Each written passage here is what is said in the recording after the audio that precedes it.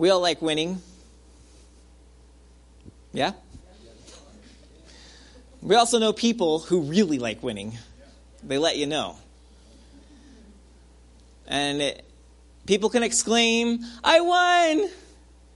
But the question we should ask is, but which race did you win?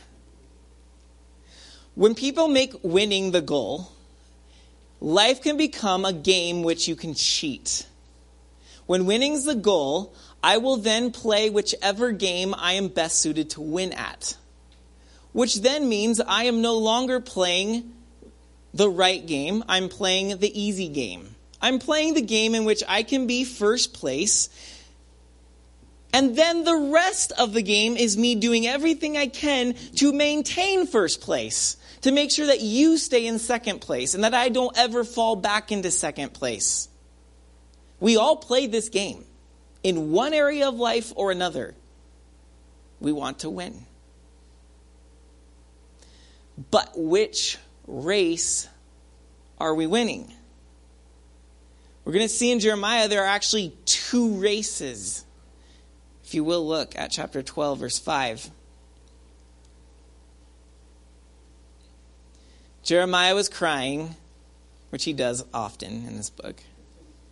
And God is responding here in 12:5, and he says, "If you, Jeremiah, have raced with men on foot, and they have wearied you, how will you compete with horses?"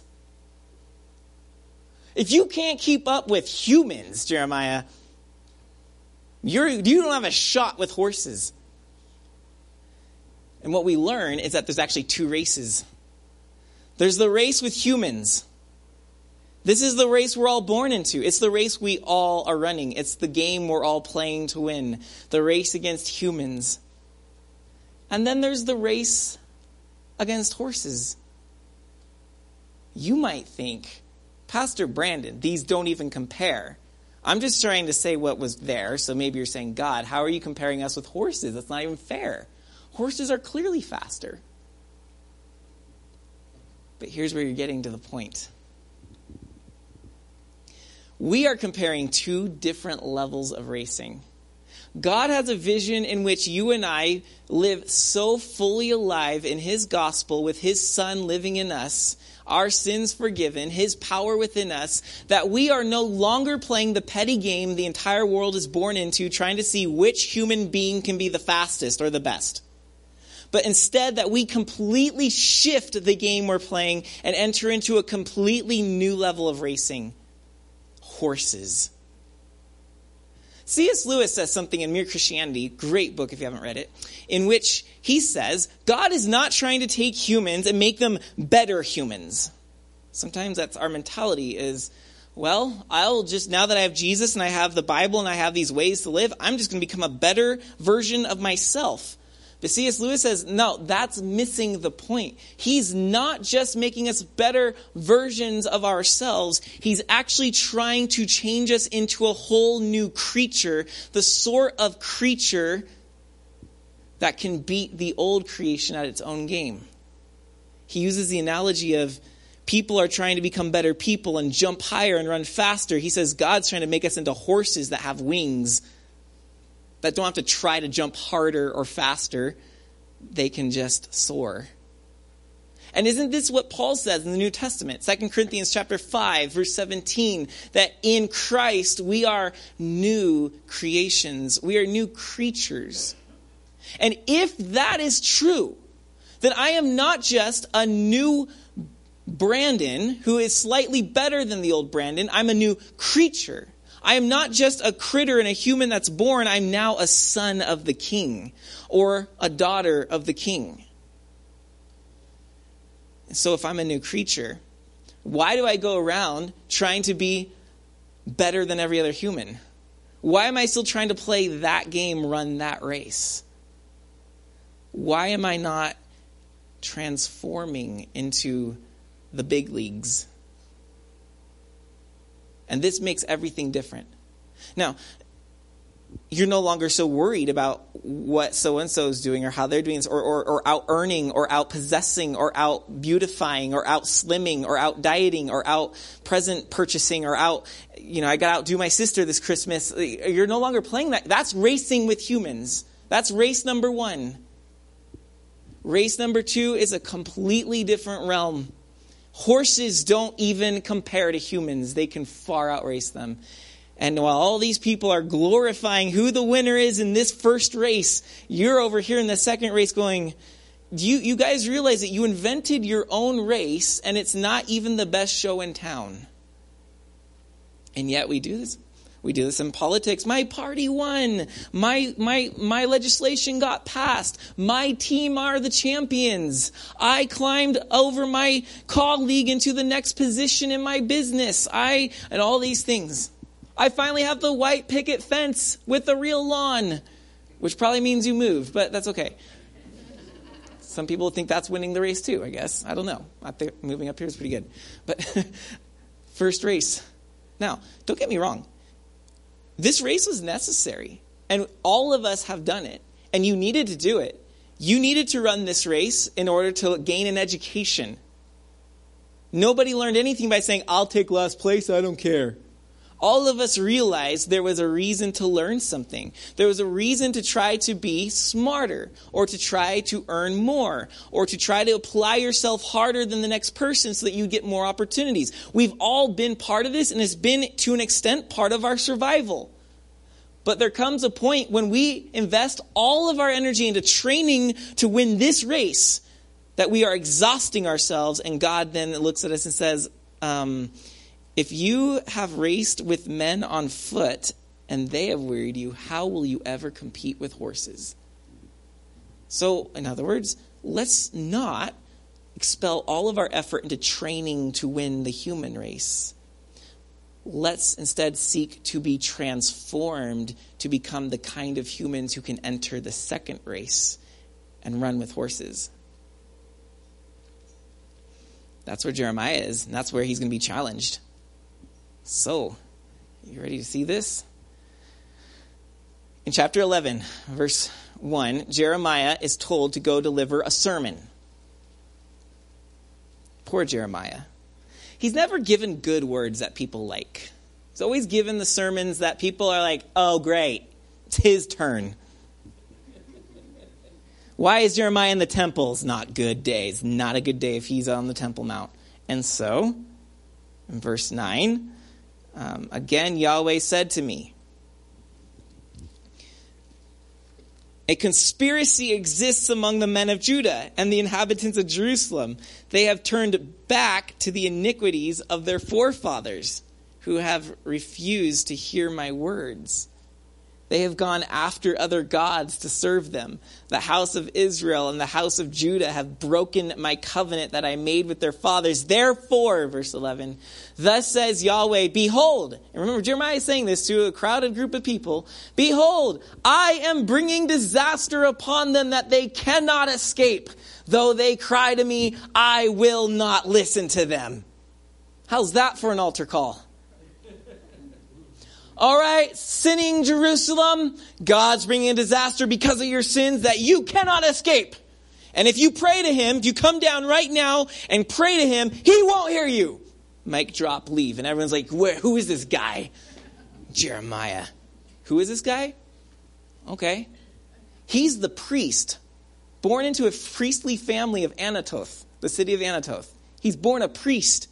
The beloved priest. Everybody loves the priests. The priests sit with them when somebody needs help. They listen to your problems. They pray for you. They teach you the ways of God. Everybody loves the priests. Jeremiah was a beloved priest. And then God said, big leagues, buddy. I'm going to make you a prophet. And as we saw in chapter 1, Jeremiah had the knowledge, the foresight to say, no, anything but a prophet.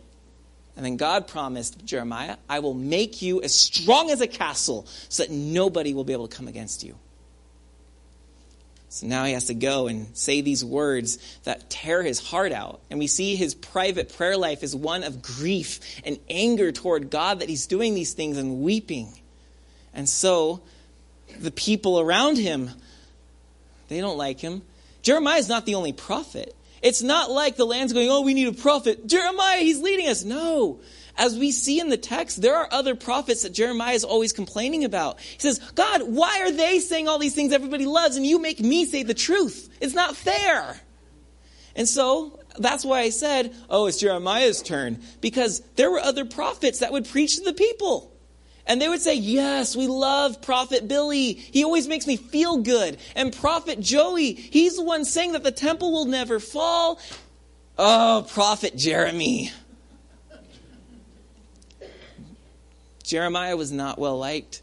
So much so that where the other prophets go to their hometowns to applause saying, woo, you made our little town look great. Jeremiah goes to Anathoth and they want to stone him. They want to kill him. They are protesting the entrance into his own city. So Jeremiah prays. Last week, by the way, we saw his first lament. We're going to see a series of these laments. It's Jeremiah praying in utter distress and anger and heartbreak. So last week, it was Jeremiah weeping and his grief. It was chapter 9, at least the center of it was chapter 9, verse 1. Oh, that my head were waters and my eyes a fountain of tears. You may remember that for very memorable reasons as well. And then the second lament comes now. Jeremiah delivers the sermon, and his hometown is not very welcoming. 11, verse 18. The Lord made it known to me, and I knew. Then you showed me their deeds. This is talking about his family, his hometown in Anathoth. You showed me their deeds. But I was like a gentle lamb led to the slaughter.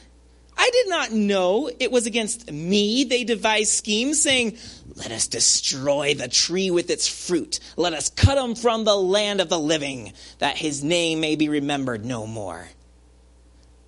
But, O Yahweh of hosts, who judges righteously, who tests the heart and the mind, let me see your vengeance upon them, for to you have I committed my cause.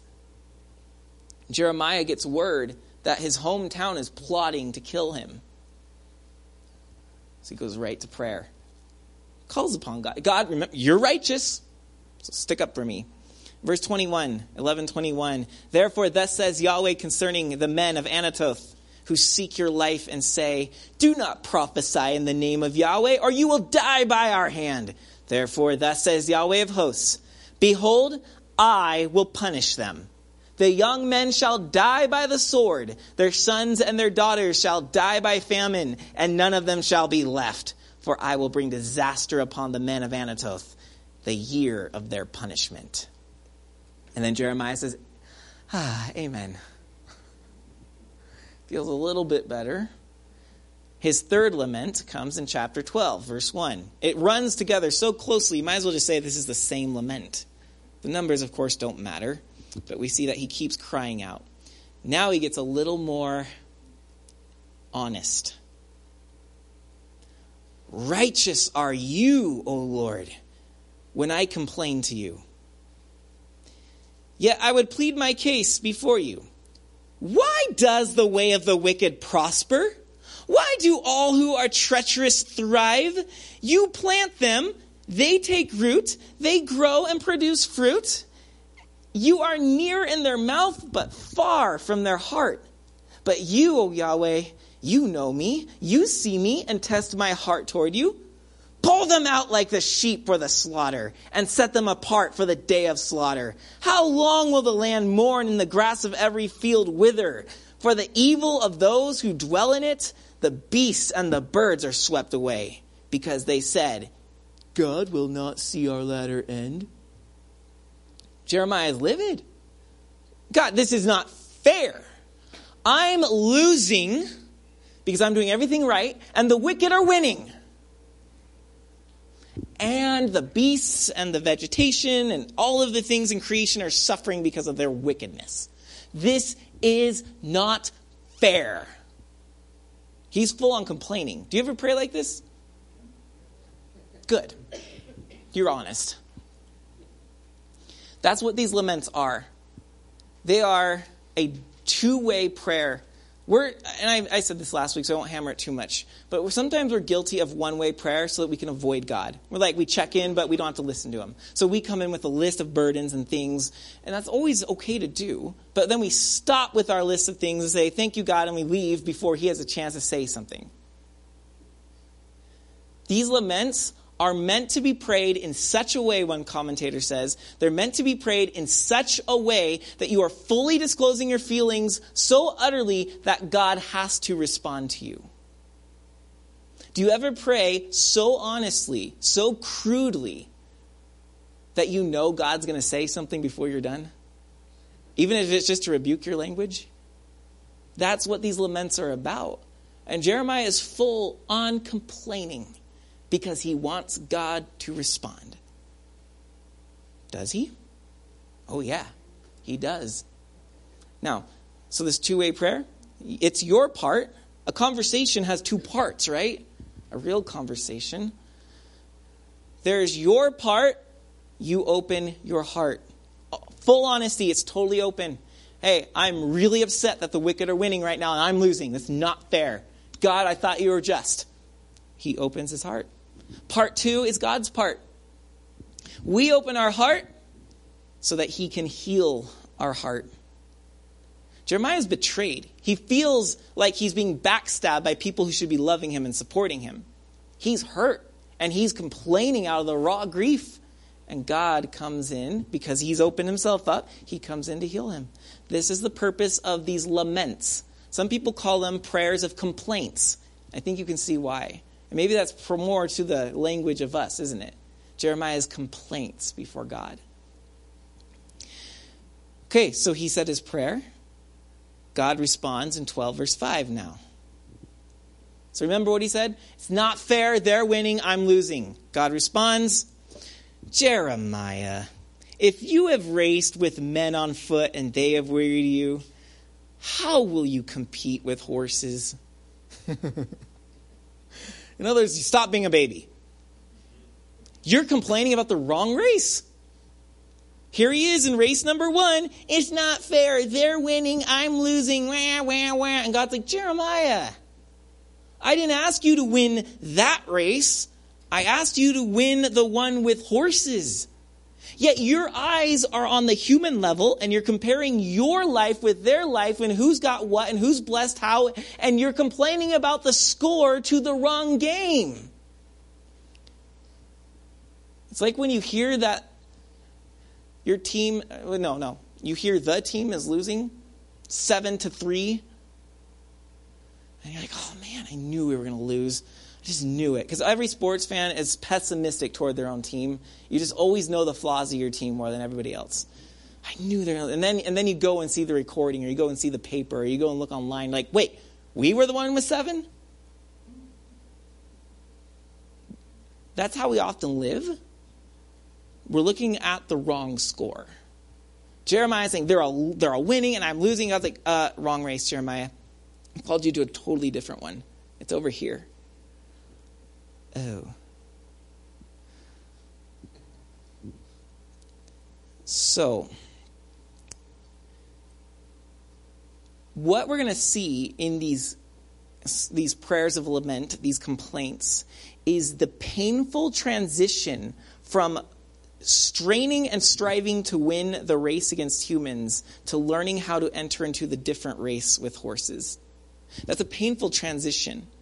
Because what Jeremiah just learned when God said, what? Humans are tiring you? How are you going to race against horses? What Jeremiah is learning is that to be in the other race sometimes means relearning what it means to win, even if nobody else gets it. Even if the rest of the world is stuck in the rules of the first race, you being in the second race means they're not going to understand. Wait, you're giving away some of your stuff? Loser. Because they're looking at the score from their end. Jeremiah, you think they're winning? You think them hating you is a bad thing and that this is awful? Jeremiah, I hear your pain, but listen, buddy, listen.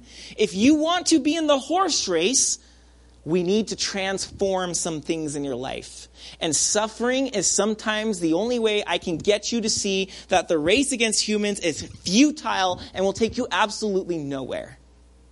Sometimes we have to be in the misery of humans to realize this isn't what I'm competing against anyways.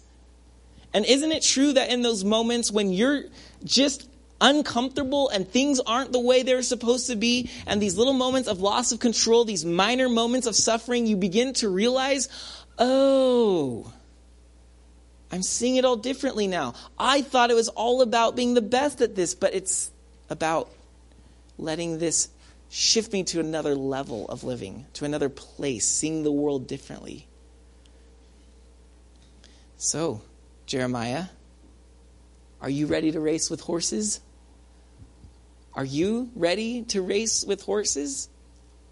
Yeah, well, there'll be some complaining coming from your lips if you are, because it's going to take some stretching and some difficult situations. So, what would you expect? Jeremiah keeps complaining. We're going to go to chapter 15 now. But as you go there, this is what we're missing. God's really upset. That's what you're missing.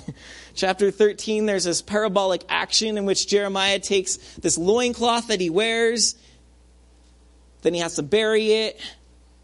Then he has to go back and get it. And he pulls it out of the ground and it's all rotten. He's like, well, of course. And God's like, that's Israel to me. They're meant to cling to me like a loincloth. But they went away and then they ruined themselves. So I'm saying they're good for nothing now. They're not doing their part. Chapter 14, there's a famine, a drought, and we learn that that's what God said in Deuteronomy. You don't listen to my word, the rains won't come. That's happening. So, of course, nobody likes that Jeremiah is telling the truth, that it's our fault that there's a drought. And then in 14:13, there's the lying prophets I told you he complains about, the ones that make him feel like he's losing. But Jeremiah, you're not in their race. You're with horses now, so don't worry about what they have to say. Then chapter 15. It starts off so bad. Then Yahweh said to me, though Moses and Samuel stood before me, yet my heart would not turn toward this people. Huh? Moses and Samuel are two of the best prophets pre-Jeremiah. Jeremiah, if even some of my best prophets ever to come around were to stand in front of me and complain for the people and to plead that I would have mercy on them, they're that far gone, I won't even listen to Moses. Remember how Moses changed God's mind about wiping out the Israelites in the wilderness? Moses had some good skills, some good negotiation skills. He was a prophet that could talk to God in such a way. Jeremiah said that even if you were Moses, I'm not going to change my mind. So Jeremiah, keep doing your thing. It's pretty worthless. That's how he feels, right? Why am I preaching if nothing's going to change? Hard calling. So 15 verse 10, as you can assume, Jeremiah complains. Why'd you give me this job? 15:10. Woe is me, my mother, that you bore me, a man of strife and contention to the whole land. I have not lent, nor have I borrowed, yet all of them accuse me. And then Yahweh responds to him a little bit, saying, have I not set you free for their good? Have I not pleaded for you before the enemy in the time of trouble and in the time of distress? Can one break iron from the north, and bronze? And then 15, Jeremiah continues his complaint. Oh, Yahweh, you know, remember me and visit me. He sounds lonely, doesn't he? Woe is me, a distressful life. Woe's my mother who had to bear such a worthless human. And then, oh Lord, you know me. Remember me and visit me. And take vengeance for me on my persecutors. In your forbearance, take me not away. Know that for your sake, I bear reproach. God, everything I'm going through is for you, buddy. Your words were found and I ate them. And your words became to me a joy and the delight of my heart. For I am called by your name, O Yahweh, God of hosts. I did not sit in the company of revelers, nor did I rejoice I sat alone because your hand was upon me. For you had filled me with indignation. Why is my pain unceasing, my wound incurable, refusing to be healed? Will you be to me like a deceitful brook, like waters that fail? It's like the vending machine. You press C4 for what you want, and then it says out of order. It's like, is that what you've become to me, God? I put all my money in, and then you say out of order? Therefore, 19, thus says Yahweh, so the complaint now has a response. If you return, Jeremiah, I will restore you, and you shall stand before me. If you return, did Jeremiah go astray? The implication seems to me to be, and one commentator agrees by actually translating this in such a way, to say that he's asking Jeremiah to take his words back. Jeremiah, I hear your complaint. It's a bit of a pity party. When our complaining becomes a pity party, the complaints are not directed to God, but they're directed to ourselves. Woe is me. I'm all alone. I gave up everything for God. That's basically his prayer. So this one commentator said, basically, if you return means, if you take your words back, I will restore you, and you shall stand before me. If you utter what is precious and not what is worthless, in other words, if you take your prophet job seriously and use good, strong words instead of flippantly just throwing them out, you shall be as my mouth. They, his audience, they shall turn to you, but you shall not turn to them. And again, that may mean something like, you dictate what is heard and said, and they will come to the message, but never change your message so that they'll come to you. Okay? So don't speak what they want you to say. And then in 20, this is what God told him in chapter 1 at his calling. And I will make, I think it's at chapter 20, this is verse 20. And I will make you to this people a fortified wall of bronze, a castle. They will fight against you. Jeremiah's like, yeah, they are. But they shall not prevail over you. For I am with you to save you and deliver you, declares Yahweh. I will deliver you out of the hand of the wicked and redeem you from the grasp of the ruthless. Remember that? In chapter 1. But I'm just a youth. He's like, but I will make you a bronze fortified city of walls.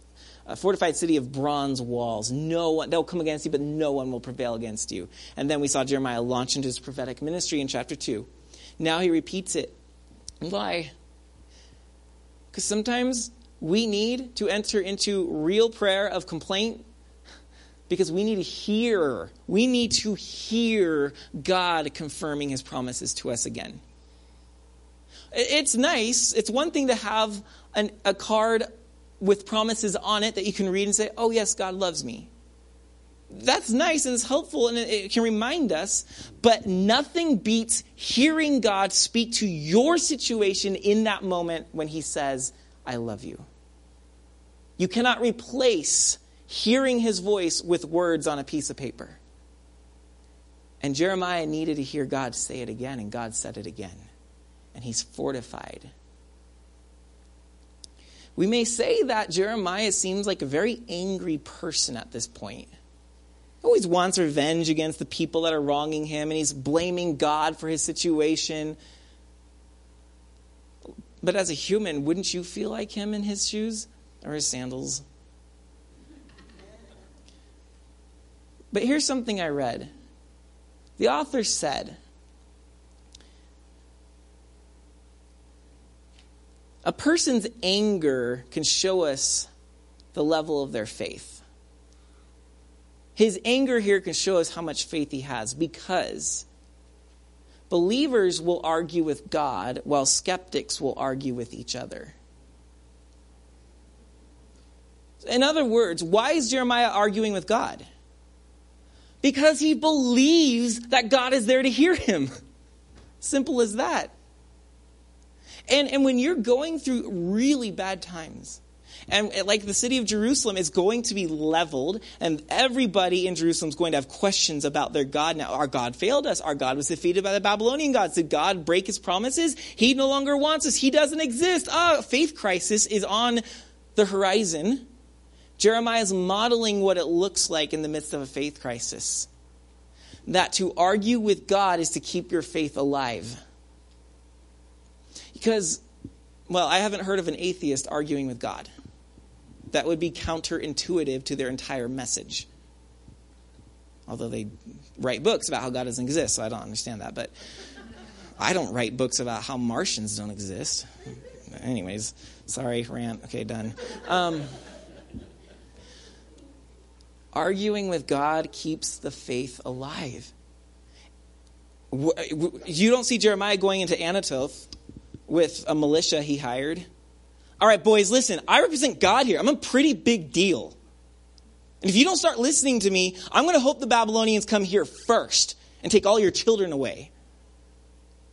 Now, you know, if you're in that position, you would feel, just for a moment at least, you would feel like doing that. Ooh, it would feel good to let them know I'm an important person. God picked me, not you. So give me some respect here. But that is first race thinking. That is thinking about where I am rating with the other humans around me. Am I in first? Am I in last? Well, I want to be first. I want to be respected. I want to be admired. See how Jeremiah is moving through these complaints, these laments. He's going through the painful transition of learning how to race with horses. It's a different level of playing life in this race. And that's why we can say, I sure hope Richard never makes a song out of these words. And that's fair. Because Jeremiah isn't praying this in public. These are his private complaints before God. And having these is meant to strengthen faith when things are difficult, lest we take it out on each other. Skeptics argue and fight with each other. Politics, right? Okay. So God encourages him. His third complaint of the night, or I guess technically fourth, whichever. His fifth of the book. Sorry, I'm confusing you now. Chapter 17.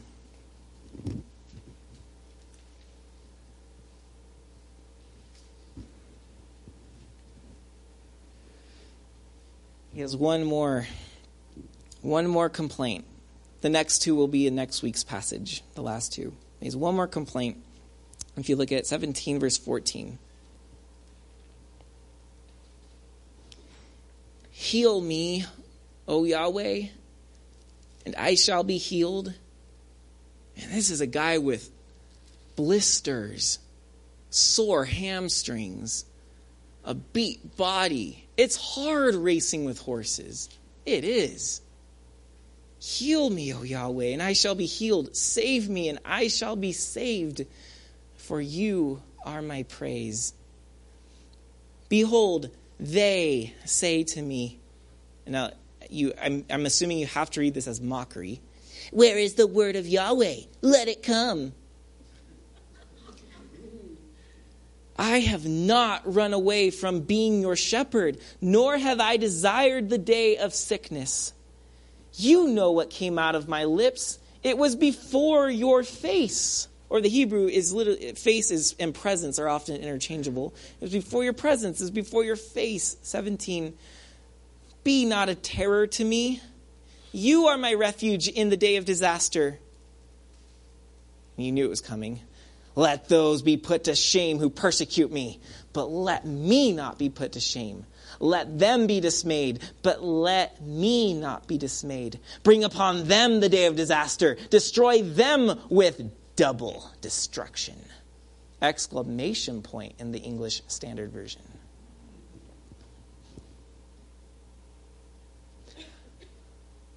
Whew, this poor prophet. But friends, you will be here too. These will be some of your feelings. These will be some of your prayers if you want to race with horses. Now, at this point, you're thinking, not worth it. I'll be the best of the people race I can be. That's what Jerusalem was doing. And that's why the judgment was coming against them. And that's why Jeremiah is prophesying to them. Is because they're all about who can be first, who can be best, who can be on top. So much so that if you read the other prophets are much more explicit about this than Jeremiah. Jeremiah is more about the internal struggle of the fall of Jerusalem. But the other prophets will all go on and say how the kings are ripping off from the poor to make themselves better. And Jeremiah does say how everybody's lying against each other because no one can trust each other. Everybody is out for the survival of the fittest. Because they are wearied with racing against each other. And they're throwing elbows and they're tripping each other just to be the first across the line.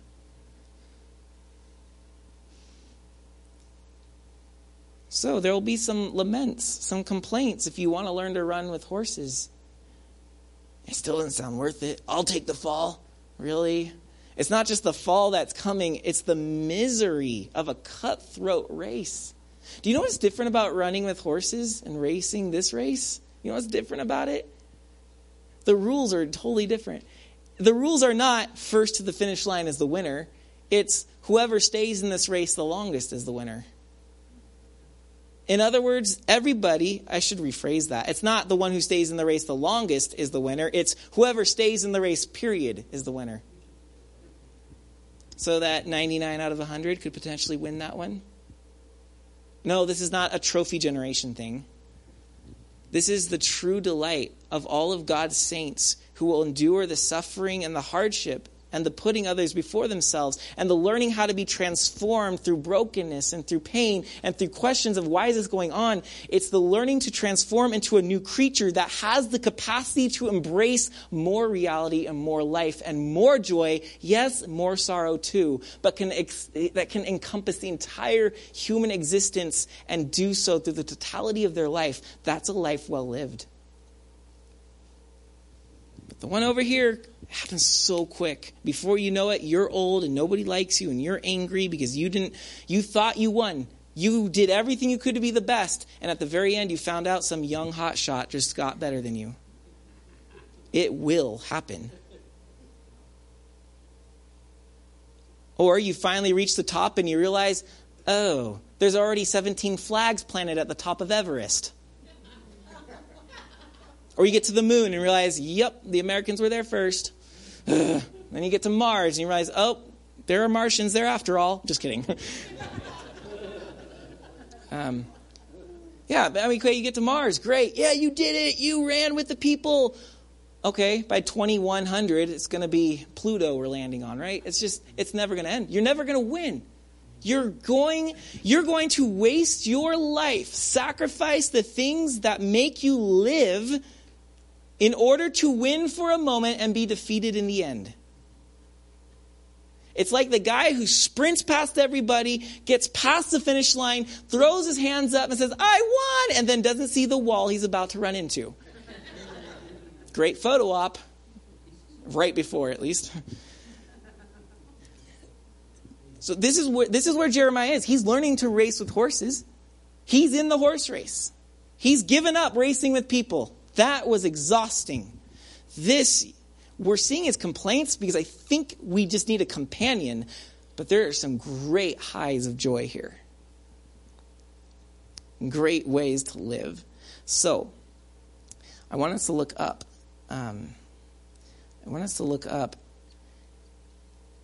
At verse 5 of chapter 17.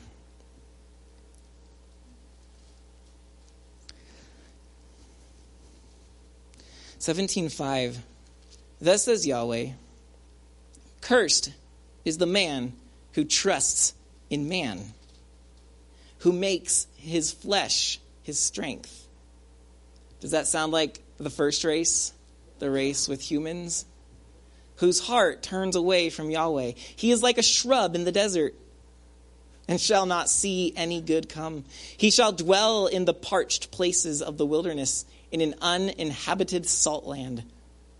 The poetry is just powerful to show you want that one? But this is what racing horses looks like, 17:17. This also might sound familiar, by the way. Blessed is the man who trusts in Yahweh, whose trust is Yahweh. He is like a tree planted by water that sends out its roots by the stream and does not fear when heat comes, for its leaves remain green, and is not anxious in the year of drought, for it does not cease to bear fruit. That's why you race horses, because that life is blessed and it's enriched, and nothing can take it down anymore. Because this isn't about who's first or last. It's about simply enduring. Just keep at it. Then, in verse 9, the heart is deceitful above all things and desperately sick. Who can understand it? That's why Jeremiah prays these complaints. The heart feels what it feels. He lets it out. Airs his dirty laundry before God. Because I don't know I don't know to trust this thing. So God, here's what my heart is feeling and saying. Bleh. Why? Because verse 10. So we can't discern our hearts. We can't trust it, but God can discern it. Verse 10. I, Yahweh, search the heart and test the mind, to give every man according to his ways, according to the fruit of his deeds. So, friends, we may be in race 1 with humans, and our path may be cursed is the man who trusts in man, whose heart runs away, and makes flesh his strength, whose heart turns away from Yahweh. We may be in that race, transitioning to racing against horses, which is where is the blessed man who trusts in Yahweh. Yeah, there's going to be some complaints along the way. It's hard to grow wings. I don't know if you've grown wings before. They kind of hurt coming out of the back. It's metaphorical, okay? It's stretching. You're growing. It's uncomfortable. But there's the path of, Lord, what are you doing to me? And he's like, well, I can discern the heart. Hold on, I got this. Oh, yep, you're good. Okay, keep going. That's what Jeremiah is doing. He's our guide in transitioning from one race to the other. And so we know that we're on good ground because Jeremiah went through it, so we can go through it. Okay. But here's the twist. Here's the twist. We learn that we don't need to train for the wrong race, spending all our lives training to race against humans. Instead, we want to transform into the other race, to race with horses, to let the new creation come out, to see what God can do through us. But here's where we learn that this is not exactly like the American self-help department works. It's not exactly like that. It's not, oh, there's a horse within you, and if you just follow my program, or if you just learn how to relax a little bit, or if you just learn to have the right kind of job or with the right kind of environment, or if you learn your Myers-Briggs categories, then you will finally be able to race with the horses. Set yourself free. There's maybe a place for some of that, but that's not what God is calling Jeremiah to do here. What we learn is that the horse isn't us, the horse is God.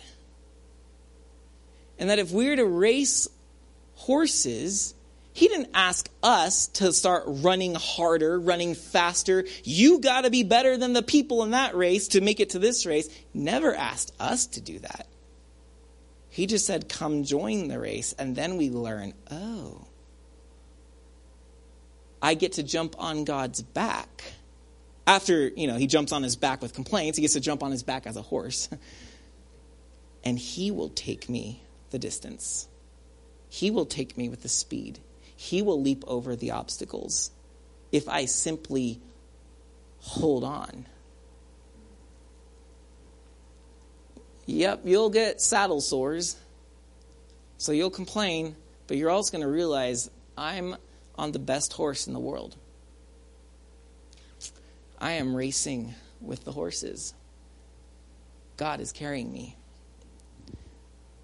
So he finishes chapter 17 and finishes his message. 11 through 17 has been one message God's given him with one last sermon.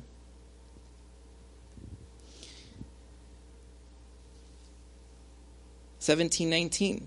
Thus said Yahweh to me, go and stand in the people's gate by which the kings of Judah enter and by which they go out, and in all the gates of Jerusalem, and say, I want you to go to the White House and say, hear the word of Yahweh, you kings of Judah, and all the inhabitants of Jerusalem who enter by these gates, all the hotshots. Thus says Yahweh, take care for the sake of your lives, and do not bear a burden on the Sabbath day or bring it in by the gates of Jerusalem, and do not carry a burden out of your houses on the Sabbath or do any work, but keep the Sabbath day holy, as I commanded your fathers. Yet they did not listen or incline their ear, but stiffen their neck, that they might not hear and receive instruction. But if you listen to me, declares Yahweh, and bring in no burden by the gates of this city on the Sabbath day, but keep the Sabbath day holy and do no work on it, then there shall enter by the gates of this city kings and princes who sit on the throne of David, riding in chariots and on horses. They and their officials, the men of Judah and the inhabitants of Jerusalem, and this city shall be inhabited forever. And people shall come from the cities of Judah and the places around Jerusalem, from the land of Benjamin, from the Shephelah, and from the hill country, and from the Negeb, bringing burnt offerings and sacrifices, grain offerings and frankincense, and bringing thank you offerings to the house of Yahweh. But if you do not listen to me, to keep the Sabbath day holy, and do not bear a burden, and not to bear a burden, and enter by the gates of Jerusalem on the Sabbath day, then I will kindle a fire in its gates, and it shall devour the palaces of Jerusalem, and shall not be quenched. End of sermon. Okay, so what's the point? The Sabbath, you remember it? 7th day of the week. God creates the world in 6 days. On the 7th, he rests. Israel was told in the 10 Commandments, you shall work 6 days, and on the 7th you shall rest.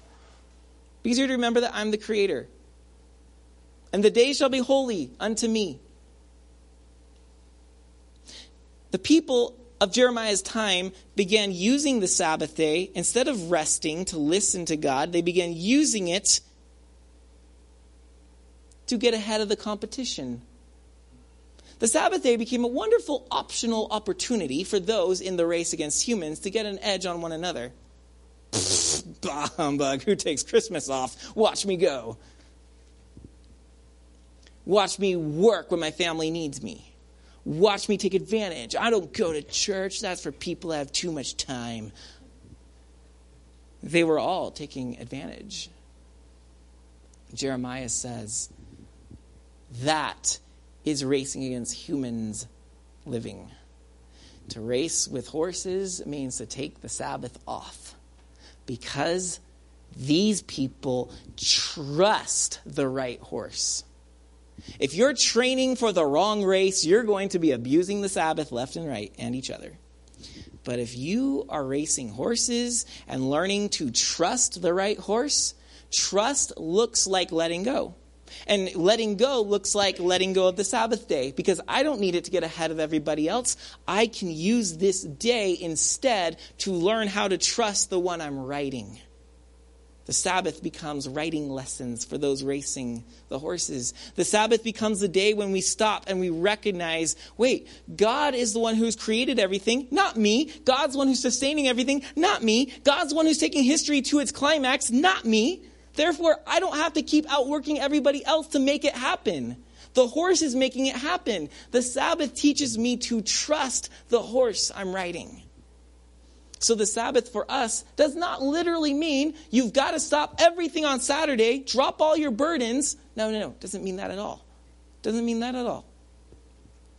Nor does it mean that if Chick-fil-A did start opening business on Sunday, they would be in sin. It doesn't mean that at all either.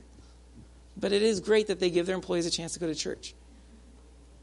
The point is, for us, if you are to trust your horse, what do you need to incorporate into your life that says, I'm going to let go and start trusting What areas do we need to say, I'm going to stop trying to outrace everybody else, and I'm going to let go? What does this look like? Sabbath does not always mean a lazy day, although that may not be bad for some of us. It might be bad for some of us, though. It does not necessarily mean a lazy day. It means working in a different way. Metaphorically, we spend 6 days a week. We spend a big chunk of our lives in the first race because we have to. You ever go to Seder Brothers on a holiday weekend or right before a storm is coming in? You've got to know how to get to things quickly or you're never getting out of there, right? It's just how it is. So we spend a lot of our time in the first race, but we need those moments when we recognize, but that's not where I live. That's not where I live. I trust this horse. So it's a different kind of work. Well, we have a certain works, and you literally work at some places, and it's some places you have to survive. There's a different kind of work on the Sabbath. It's an inner work. It's a work where we're still, maybe not physically. For some of us, stillness is running through the woods or walking through the woods. It's driving on your motorcycle. I don't think you drive. You ride a motorcycle, right? It's going to the beach. It's shopping. I don't know. For some of us, it's a different pace. It's where can you go that you feel more in tune with the voice that created the world in 6 days? Where can you go that you hear it on the seventh day? Because that voice is still speaking. God spoke, and those words never left. They're vibrating through the universe. They're vibrating through this room. They're vibrating through our lives. But are we ever still enough to let those words make us into a new creation? So Jeremiah is closing with this very encouraging call to say, all right, you want to switch races. You want to race with the horses. Realize you're riding the best horse, and you need time to learn his rhythm so you don't fall off the saddle. So in other words, he's closing us by saying the Sabbath, it's a time to slow down and saddle up. It's a time to slow down and saddle up. That is how you race horses. So, you won, yay for you, but which race did you win? That is the most important question. Not what place you are in, but which race you are in. Father, we are asking that you would carry us over.